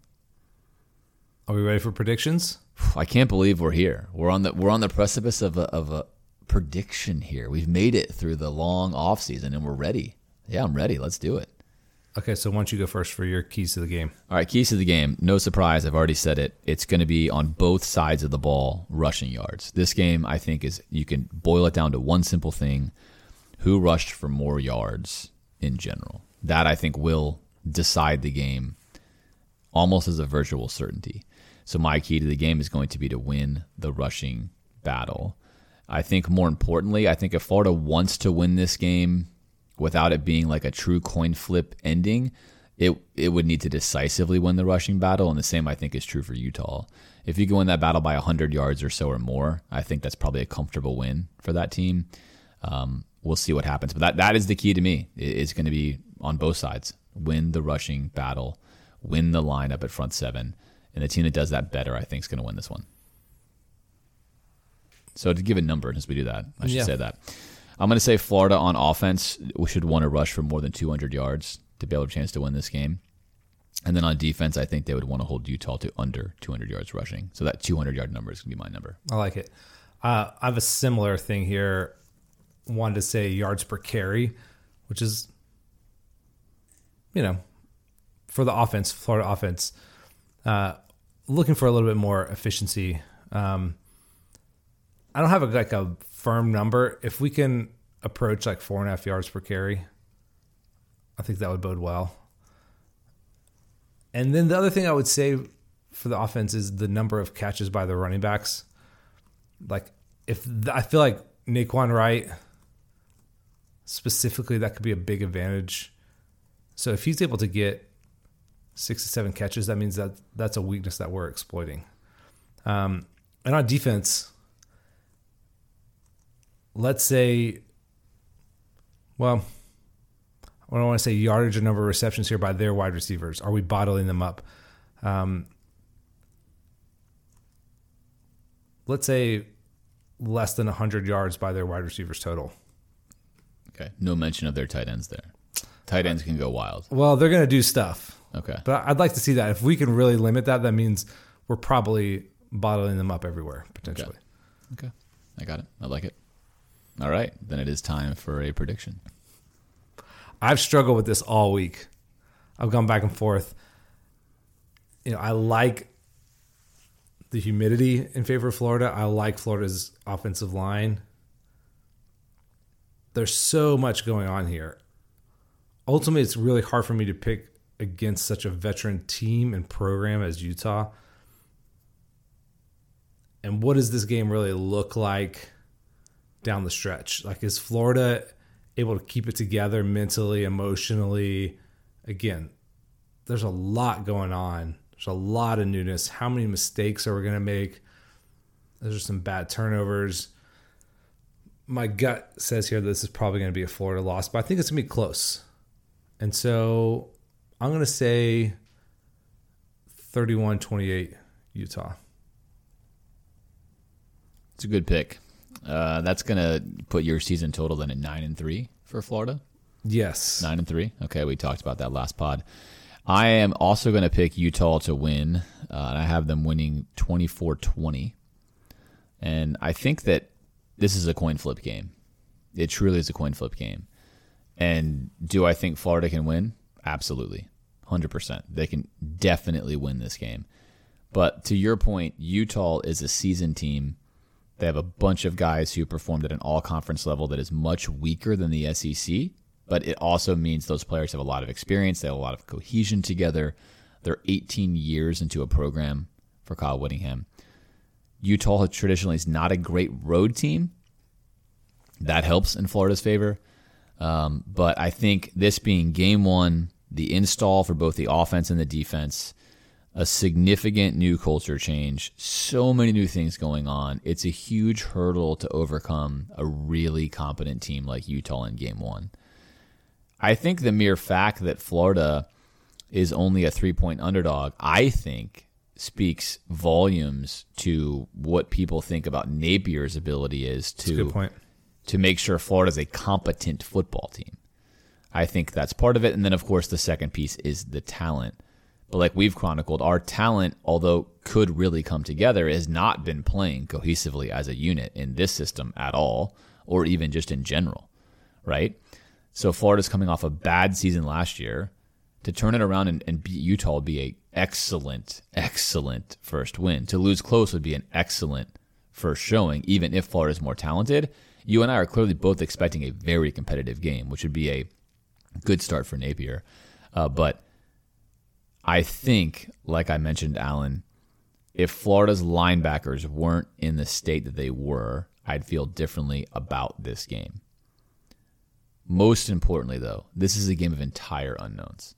Although I can watch film from last year, it's not film from this year, right? This is the hardest pick I make each year, is the most unknown one. We've seen nothing on either team. We've seen nothing of Napier here at Florida. We're speculating across the board on what we think this might look like. We feel this might look like. Anything could impact this game, but this game should be a really close, well-fought football game. And I think if nothing else, part of this loss, probably for both you and I, is that it's hard for us to imagine Florida winning. I had them at 8-4, and somehow I'm also now at 9-3, True. Right? When you look at the schedule, you have to pick coin flips to lose. Picking which ones you're going to lose are difficult. Florida could just as easily win this game and lose a different one. I think the reality for Florida's team is this season, I want to say this is, a lot of these games are going to be coin flips. It's hard to pick which one. But if you're thinking, oh man, I can't believe Alan and James both think Utah's going to beat Florida, they don't believe. That's not it at all. I think we think Utah's a little bit further ahead, but also Florida has basically just as good of a chance to win against Utah, if not better, depending on what your vantage point is of where Florida is in the install phase and everything. I think that's a great point. Yeah, I think we both pick wins against LSU. You could flip those. Easily flip those. Yeah, and for good reason. I think I was somewhere between 8-4 and 9-3, and then when you look at the way the schedule breaks, I felt a little more encouraged to pick on the higher end. Yes, I think Florida can win this game for sure. And the way we've talked about it, when you get to the end of these games, really what pushed me over the edge was veteran teams make the plays at the end often. This is like when you watch the NFL, like what's the difference is that they're a little bit better coaching staff, and the game comes down to the end, and it's not a coincidence that the better team is going to win more close games, right? So I don't think they're going to be in awe of this Florida team. They just played Ohio State, excuse me. They're ready for this. Again, they could get bowled over by the humidity, but I don't think they're going to come in awe of Florida. They're a big time program right now. Yeah, they are, and that's what makes this game just again so fascinating. I just think if anyone out there thinks they know what's going to happen and they feel that way definitively, it's almost certainly a hard pick. You know, I think Utah fans feel like Florida's underestimating them because we're overvaluing our talent, and I think Florida fans feel like Utah is underestimating Florida because we're Florida and it's the swamp and we have AR and all these things. I think all those things could be true, and it's also possible to me, Alan, that one of these teams runs over the other one. True. It's less likely, but it is possible. Like, it's possible for Florida to go out there and roll Utah. That's a real possibility. The home crowd, the momentum that gets going, a new coach. I mean, it could just become a frenzy, especially in game one. So this is what makes game ones really interesting and also really dangerous. And there could be there's always some big overreactions. Correct. Right. By the media, everything. I mean, Florida could win this game and then lose 5 more. Correct. Right. Because of the way the schedule breaks and how many, like you said, coin flip games there are. There's that Notre Dame Texas game a couple years ago where I can't remember which team won. It didn't really matter because they both end up being terrible, but it was like Texas is back or Notre Dame is back. Right. And that this could be a Florida is back type game, even with any kind of like win. And it could be a little bit of a mirage just because of the circumstance of the game. But I think if you're Florida, you really don't want to get run over. Like that is an outcome I think that would be really debilitating for the next week and the weeks to come. Staying close to Utah and being competitive to Utah, I think would give them the kind of lift emotionally they're looking for. And wouldn't be like catastrophic in terms of the morale of the team. And obviously a win was, takes you to a whole nother level. But feels weird to say just stay close. Don't get blown out would be a victory for Florida in some sense. And I'm not a big moral victory guy, but I think at this point in the narrative of the program, that would still be of a lot of value. Yeah, and it all depends on how Florida loses. If we kick an onside kick inexplicably with a 10-point lead and cost ourselves something, maybe you feel differently. Not everything goes the same, but yeah, man, in my heart, I really wanted to pick a win. And watching film, it's like I could pick a win watching film. I don't see something that scares me with regards to Utah, but you mentioned it, the consistency, the efficiency. They know what they're doing. They're comfortable doing it. Florida's not going to show them something that they've never seen before that they're not ready to handle. That's what gives me the lean to them in a coin flip game. But everything within me is like, I can't believe you're not picking Florida here. Napier's my guy. I've got the coach that I love, but I think it's wise to recognize the challenges that exist right now to beat a team like Utah. And look, I mean, I want to come in here next Monday, Alan, and talk about a Florida win and how I'm just stoked about what I saw on film and how Billy is everything we want him to be. And I can't believe how quickly he got this install in. I want all those things to be true. It's why I want to pick a win. But perhaps it's a nice emotional hedge to pick a loss. That way, there you go. If we lose, it's not going to be like, oh man, I was so sky high. But I'm really excited. Can't wait to witness it in the swamp on Saturday. It's going to be a ton of fun. All right, with that, we'll do a hard transition into HelloFresh, which is America's most popular meal kit. With HelloFresh, you get a farm-fresh, pre-proportioned set of ingredients and seasonal recipes delivered right to your doorstep. You can skip all of your trips to the grocery store and count on HelloFresh to make your home cooking easy, fun, and affordable. That's why it's America's #1 meal kit. We mentioned last week we had our resident dietitian give us a full breakdown on what she really liked about it. She rated the convenience as a 10 out of 10 and then listed a whole bunch of other benefits. Amongst them, just generally the meals are really flavorful and easy to clean up, easy to manage, and you have a full menu of options to choose from. If you yourself want to try 16 free meals from HelloFresh, go to HelloFresh.com/GNFP16 and use the code for up to 16 free meals, including free shipping. That's HelloFresh.com/GNFP16. All right, Alan, we have a fun segment you've added this season. I'm looking forward to this one. This is going to be good. Right. So there's something known as like a win total, right? If you're in the gambling verse here, that would be how you would think about like a program's future, how they're going to do, what's the expectation, how would you bet them? So just for reference, Florida's number is 7, and obviously you and I would both take the over in that, probably pretty comfortably. Love that over. The injury is the risk here to Florida. If they're fully healthy, I think that this is over 7. You're winning 8, 9, maybe even 10. If they're injured, all bets could easily be off, especially if Richardson gets injured. Then that's why this number is at 7. So we just cherry picked a few teams here that we're interested in. We'll both make a little selection here. The first one, our SEC East mate, Tennessee. They're at 7.5. What do you like there?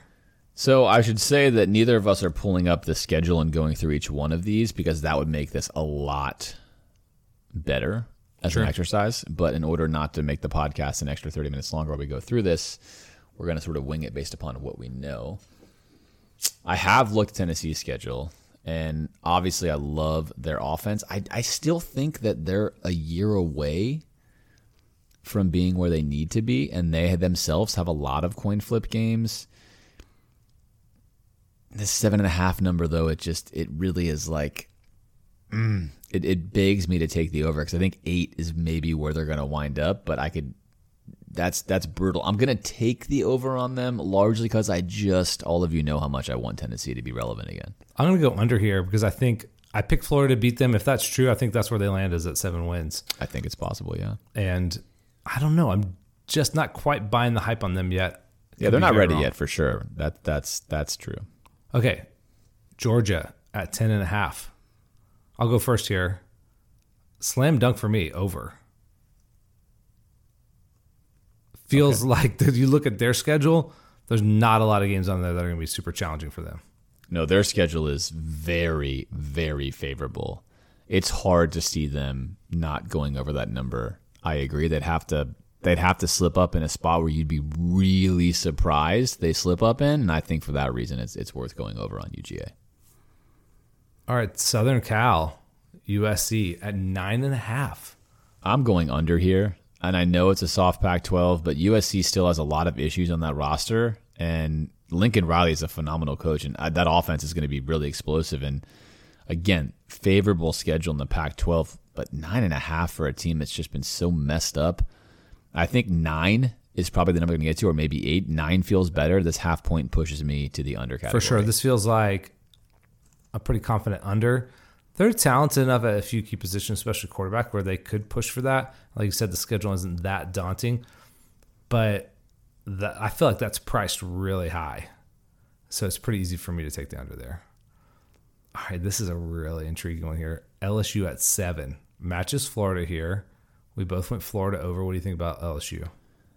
Something about the Brian Kelly fit at LSU just still does not feel right to me.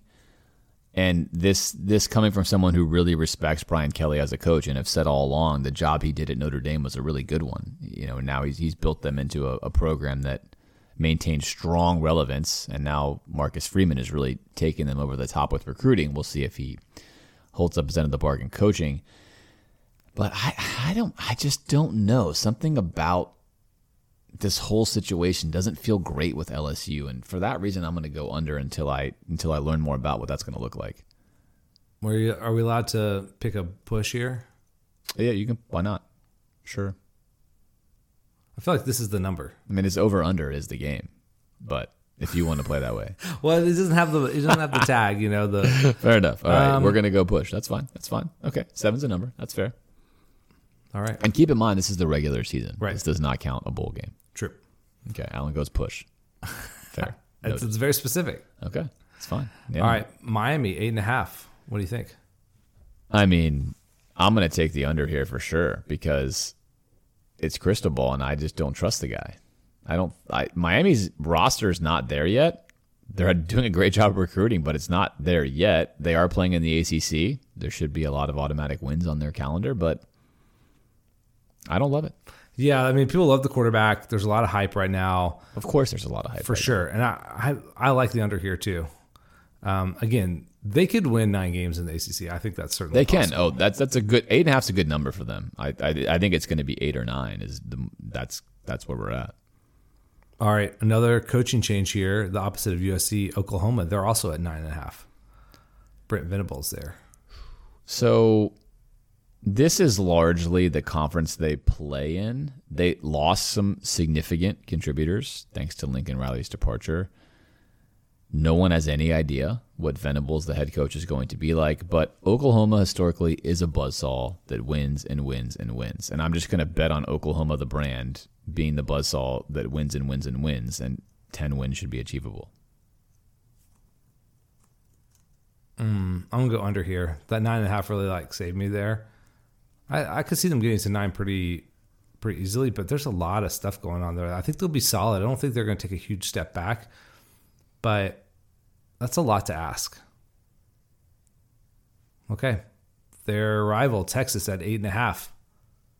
Future SEC members here, Oklahoma, Texas. These two right here, man, the SEC is going to be stacked. I'm going to go under here with Texas. I don't believe still in the Texas experiment there with Sarkisian, and therefore my bet has to be under. I'm agreeing with you here. I thought about going just the opposite of you here of Texas with your Texas curse. That's true. I should note that, I can't believe you actually joined me here. That seems like a really bad decision. I'm not a believer either. And I think 8 wins would be a lot for them, considering where they're coming from last year.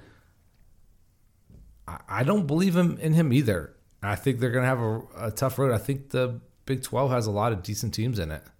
And this is a team that lost to Kansas last year, so I don't know how much we can really count on them.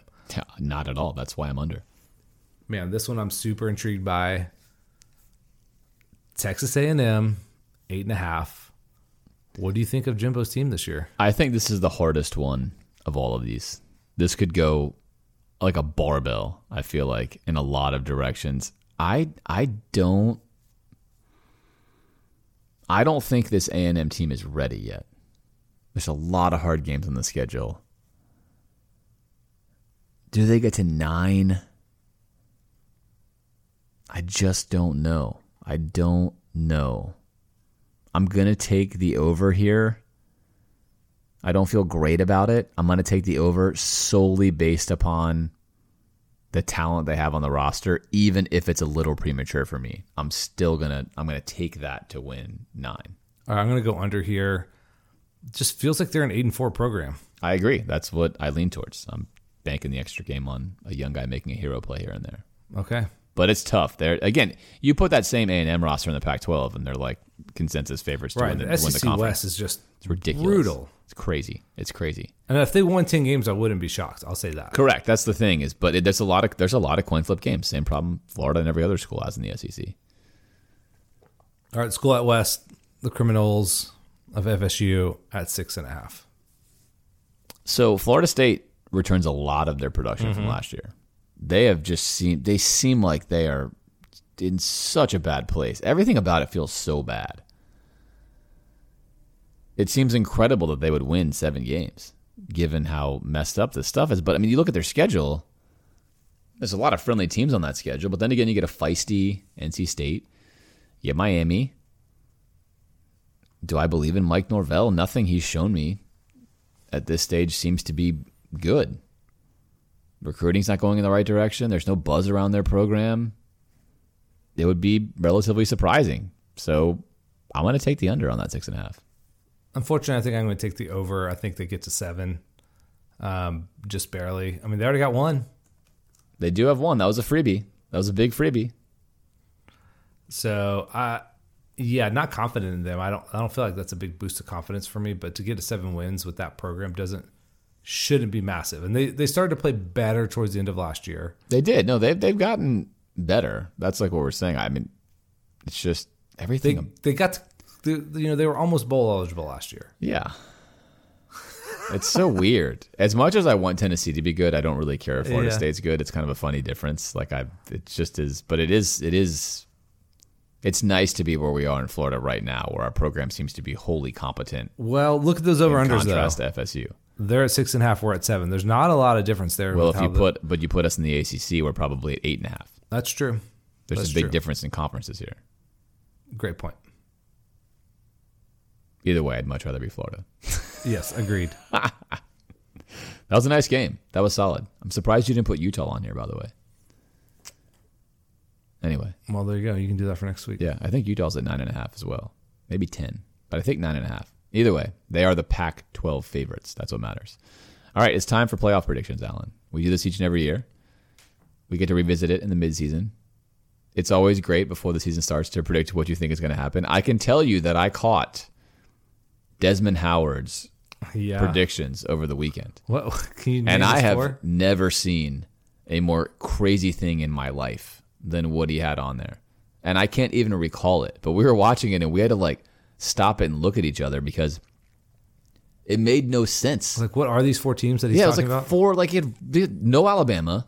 I don't think he had Georgia either. He had A&M, bunch of other crazy. Michigan. He had Michigan in there. True. He had some crazy stuff going on. He did. I think he lost it this offseason. So I don't know what your picks are going to be, but I'm excited because maybe you can outdo Desmond. All right, I'm going to start with, I think, the 2 obvious ones that are probably almost in everybody other than Desmond Howard's top 2, which is Alabama and Ohio State. Yeah, that's me too. So we'll go ahead and lock those in.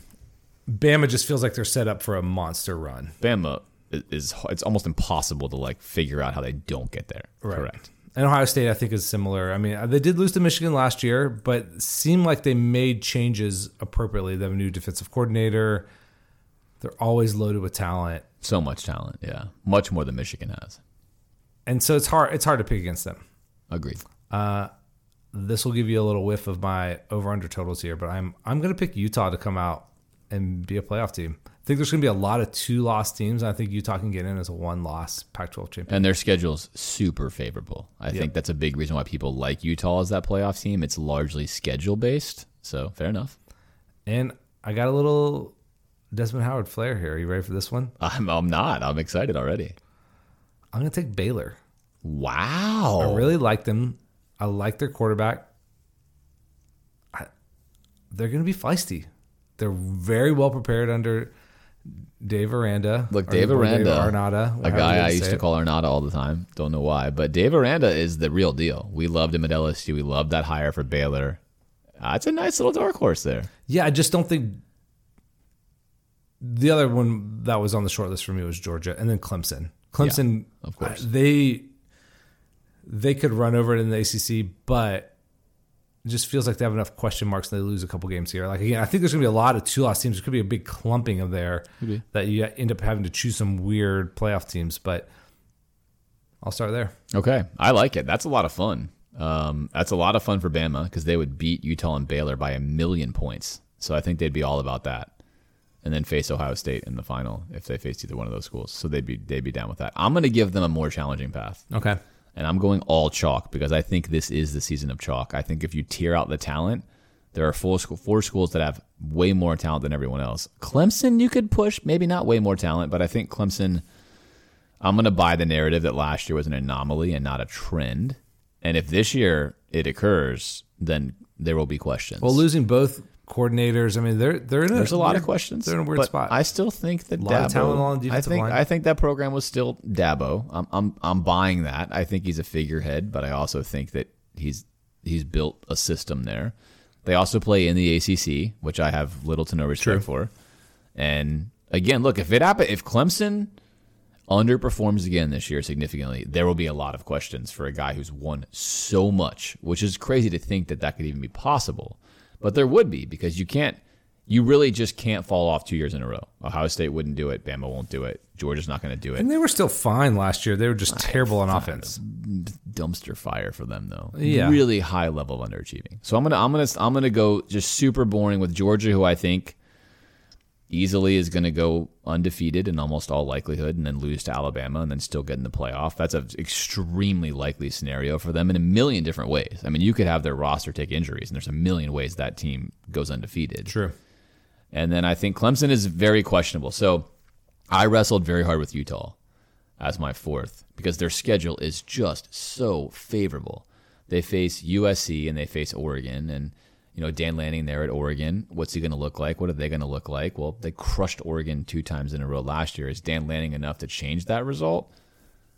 Maybe. And then they have USC. Is USC ready for this? I don't know if they're ready, especially on defense in year one for that. Maybe. But outside of those 2 games, it's like win, win, win, win, win. I mean, it's like layup win mode, which makes this Florida game really important for Utah, Allen. Because if they lose this game, it's really hard for them to imagine for sure making it to the national title. Now they could, unless they win every single game out, and they could do that, and which I think they can, and that becomes a lot harder. Especially if Florida is a good team. Correct. That becomes a lot harder, I think, for them. So for that reason, I think there's too many issues that Utah has, even though their schedule is favorable. If you removed the Florida game, I think I'm all on the Utah train. Like, schedule a layup, give them some other cupcake. Clemson's schedule to me just seems more manageable. They have more talent. They can handle more issues if they get injured. But all chalky, super boring. Yours is a lot more fun. And I love Baylor. Baylor is a great and fun pick. And I think a school that people are still really sleeping on. I think a lot of college football fans still don't even know that Dave Aranda's even there or who he is. It's still sort of like somehow way under the radar, and Baylor's still like an Art Briles school somehow, some way. It hasn't fully set in yet, I think. So I did pick Georgia. I picked their over. You did, which I'm going to ask you. That was my next question to you: is how exactly are they not in the playoff then? Well, they might lose a game, lose to Bama. So you think they come in with 1 loss? That's fair. That's what keeps them out. I can't imagine them losing 3 games. Well, but that's still right. But that's the other trick though. Is you're assuming Utah has 1 loss? That's the key. Because because you're basically assuming everyone else has 2 losses, right? Because otherwise, a 2-loss Georgia team is getting in. Yes, over other 2-loss teams. Yeah, especially if they have a close loss too. No, Baylor be undefeated or 1 loss, and Utah. I think a 2-loss Georgia would most likely get left out over 1-loss conference champions, especially if Utah has a win over Florida. I think that like I said, that becomes important for them. It does. That's why this Utah game is. I think you could argue. Here's a big statement, Alan. That this Utah game could be the biggest game in their program's history as far as what it could unlock for them. So last year you had a Pac-12 championship, you hit new heights, but you've hit those heights. So now you're at that height level already. This game is like the gatekeeper. This is the door to what you want. If you don't win this game, that door is probably shut. Yeah, most likely, but it opens up a lot more avenues for them if they win this game. Well, that's what I'm saying. That's why I think you could look at it as like this one game unlocks the world for them, essentially. It's huge. So again, last year you midseason were like, no, I didn't pick that for some. I went back and looked and you did it. Just making sure you're locked in here. I'm locked in here. This is locked in. I feel good about this. Okay. I feel I looked at all the schedules to make sure I wasn't going to mess myself up this year. Because again, we all know that I tend to be more of the analyst after the fact than the one to research everything ahead of the fact. Yeah, that's not my thing. But I'll die on the hill. But I like your picks. Yours are more fun and colorful. I love the Baylor pick. That's glorious for so many reasons. And they play in a soft Big 12. Or Big 6 or 5 or whatever's going to be whatever many they are. Okay, let's talk about week 1. We start off with some Thursday night games. The backyard brawl, West Virginia at number 17, Pitt, who's favored by 7.5. Well, this is the battle of USC quarterbacks. Slovis suiting up for Pitt, taking the place of all-world Kenny Pickett. And then in West Virginia, the former USC, former Georgia Bulldog national champion, JT Daniels. That's crazy. Yeah. Pitt, obviously the better program, trending in a better direction here, but how much of that was an NFL quarterback being on your roster? I don't know. We're going to find out, but I like the battle of USC quarterbacks here. I'm going to take West Virginia getting 7.5 points. Man, I'm going to join you there. I don't feel good about that. Actually, let me switch it. Let me take Pitt. That's a nice choice. It's early season. You should generally pick against me. That's a wise move. Oh man, that's a fun game on Thursday night. I like that. I love it. I'm excited about it. Another potentially fun one on Thursday night, Penn State favored by 3.5 at Purdue. There's some people who are liking Purdue this year. Penn State, if you're a believer in James Franklin, who has a massive contract, can you get them to 10 wins this year? How you feeling? Penn State's trending in the wrong direction for me. On the road, they're more talented than Purdue. Purdue, feisty, fighting for every square inch they have here. This burnt me with Nebraska, but I'm going to do it again with Penn State. If James Franklin wants to at least be the guy he should be, which is a guy who wins 9 or 10 games and doesn't win a title, but that's kind of the guy he is, he has to win this kind of game again. If he doesn't, I think there's going to be some concerned people in Happy Valley. So I'm going to go with Penn State here.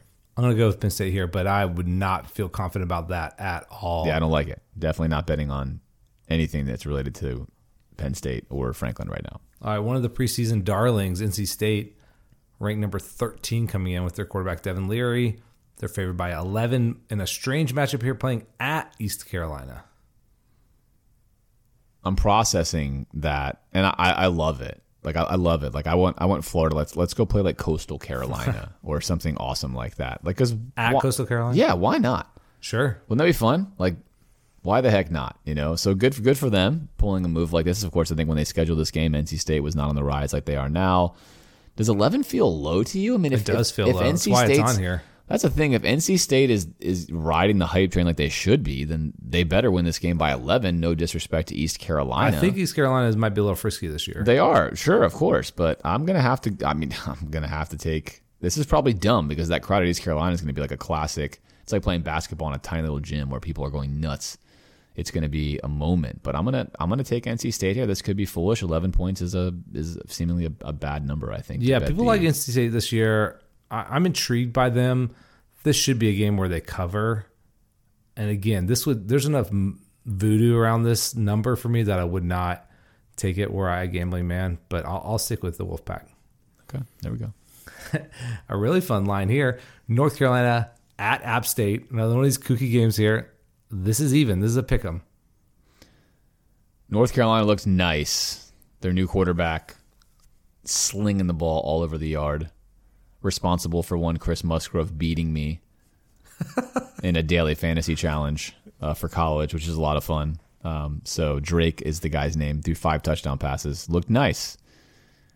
I don't know what to think here, but I know that App State is really happy that Billy Napier is no longer coaching at Louisiana. And I think they're going to ride their high of happiness and get a win here. So I'm going to take App State. I'm going to join you there. I just have a feeling there. North Carolina has been disappointing.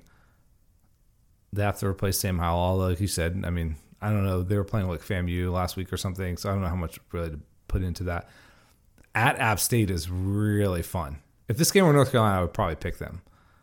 But that's a fun one. Okay, Memphis at Mississippi State. I believe Mississippi State is favored by 15. You know I'm taking my boy Mike Leach here, hands down. But this is a tricky opening game against a Memphis team that is competent every year. Yeah, I like them. I like Mississippi State here too. It's a fun matchup. I mean, we want another SEC game on the slate here just to track what's going on. No one's really playing anybody of note. This is the best one of these. And yeah, Mike Leach, I think they're going to throw for 1 billion yards. And so I think by then they rack up enough. It's going to be like an Arena League football game for sure. All right. This one's great. I can't believe this one's on. There's some week 1 stuff in here that is so much fun. Number 23 Cincinnati at number 19 Arkansas. Arkansas favored by 6. This is so much fun. I am selling Cincy hard this year. Okay.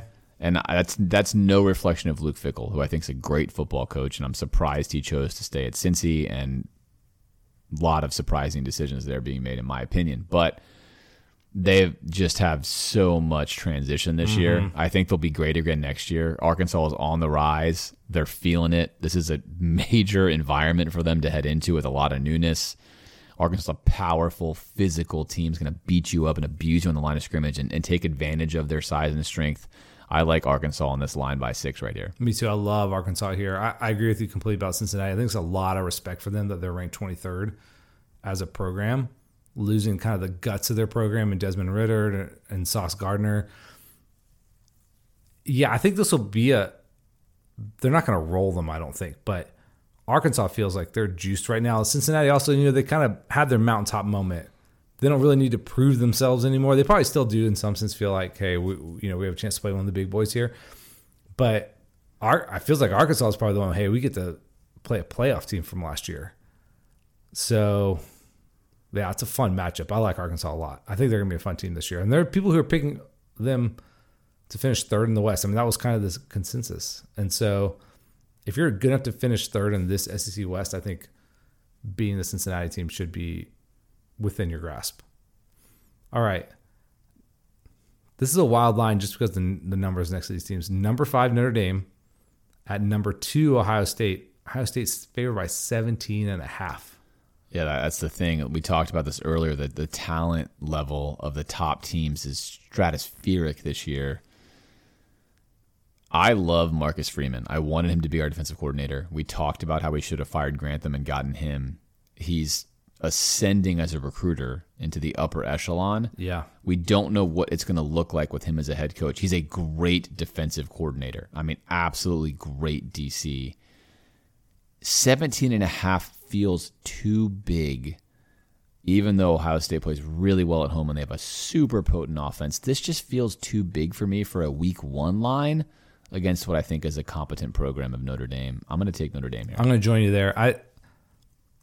I like Ohio State. I don't know if they're like in juggernaut form yet, especially on defense, right? They're new coordinator, a lot of new stuff going on. So that would be a challenge, I think, for them to win by 18 points, which is a lot. That's a lot of points. But would I be shocked if they did that? No. This is a pick 'em. You're certainly just taking Ohio State straight up and loving it, right?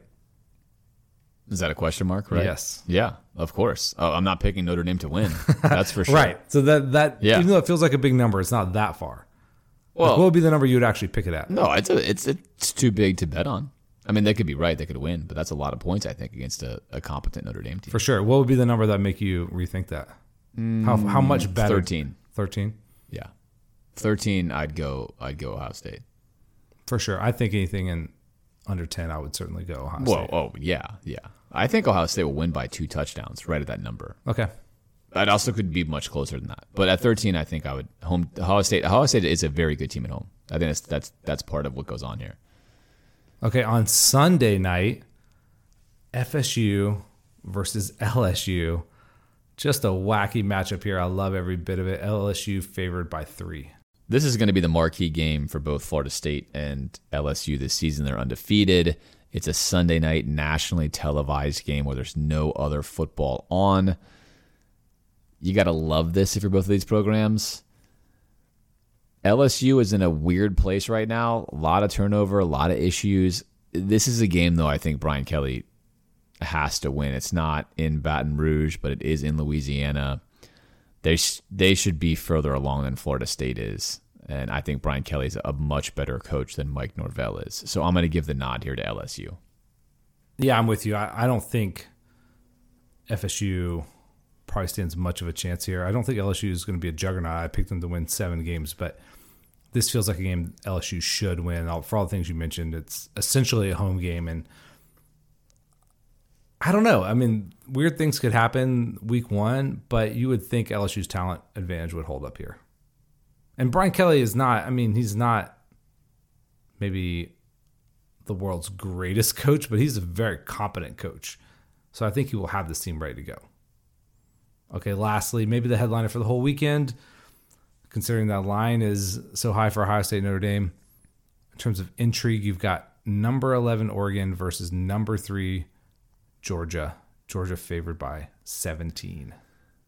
And let's not forget that obviously Dan Lanning now on the sidelines for Oregon. The same Dan Lanning who is UGA's defensive coordinator, who I love, who also spent every year basically that Stetson Bennett was there watching him play and knowing what his weaknesses are and knowing exactly how to attack him and how he wants to approach him.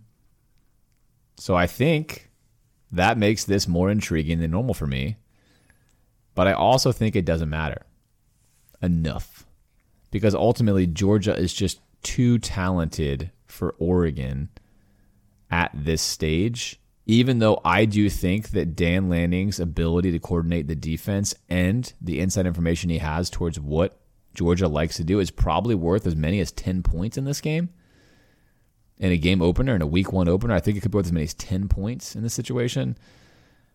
I just think Georgia's a lot better than Oregon. And this is the same Oregon team that got murdered by Utah twice last year. A team that could power run the football. And you better believe Georgia can power run the football. And I don't care how well you coordinate that. At some point, if your players just cannot stop a power running team, they just cannot stop a power running team. So I'm going to take Georgia here with the 17 points. I mean, I think you're right. But I'm going to take Oregon here. I think they keep it a little close. I think Georgia has a few hiccups on the defense, right? They're putting a lot of new people, new guys out there. Mm-hmm. They're obviously super talented, but that Oregon maybe just enough to keep them within that number. Again, if that number was smaller, I think I would definitely take Georgia. It's a big number. Like if Lanning's not there, I'm confidently taking Georgia. But I'm gonna put a high level of effectiveness on him being there and what he knows, especially because he has a returning quarterback in Stetson Bennett. All right, let's talk about Daytona Steve. Daytona Steve is back. If you want to risk some money here because you know he's due to hit at some point in time, it is the Scared Money Don't Make Money Parlay, which is a great name for both Billy Napier and for Daytona Steve's scenario here. He has NC State favored by 11 at East Carolina, which both you and I liked. He has Houston favored by 4 at UTSA. He has Ohio State and that big 17.5 versus Notre Dame, so you and I are not on that train, Alan. He has Louisville favored by 4 at Syracuse, and then he has Clemson favored by 21 at Georgia Tech, a game that we will pick next Monday because that is a Monday night game. So we'll save that one for next Monday's pod. Those odds are 24-1, but if you are like JT Raymond and you feel excellent about the Gators' chance of winning, you basically think it's a guarantee that they will win, then you can add Florida outright to beat Utah, increasing your odds to 56-1. Juicy. On that parlay, starting off your week 1 betting gloriously and putting some extra cash in your pocket for the rest of the season. All right, Alan, any other items before we shut this podcast down? I don't think so. This is a really fun week of college football. I love that we have some of these games here opening weekend. So hopefully you have a chance to just mainline a ton of college football, ending with the Gators on Saturday night. Yes, as always, thanks so much for listening. Next week, we will be here. We'll be back on Monday, bringing you the analysis from the Utah game and then getting you ready for the Kentucky game, as well as reading off our illustrious list of patrons, where we'll begin our march toward reading off everyone who has ever given us a dono. Thanks again to all of you for all of your support. It means the world to Alan and I. We love bringing you this content each and every week, and we certainly hope you enjoyed this episode.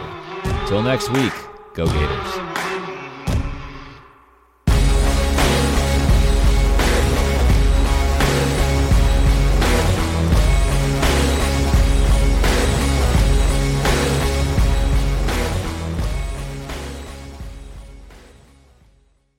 Everyone is talking about magnesium. It's all you hear about. But why? What do we know about magnesium? Well, magnesium is the #1 mineral that 75% of Americans are deficient in. If you are a woman over 35, magnesium will help you rediscover balance, energy, and vitality. Magnesium supports more than 300 enzymatic reactions in your body, including those involved in hormonal balance. From functional medicine doctors to mental well-being and female hormone experts, we all know that magnesium is the one mineral to improve all aspects of well-being and health. But which one?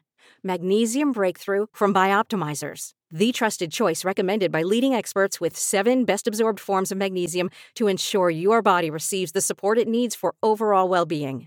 Go to bioptimizers.com/balance today and use code BALANCE10 for 10% off. Support your journey to wellness at bioptimizers.com/balance.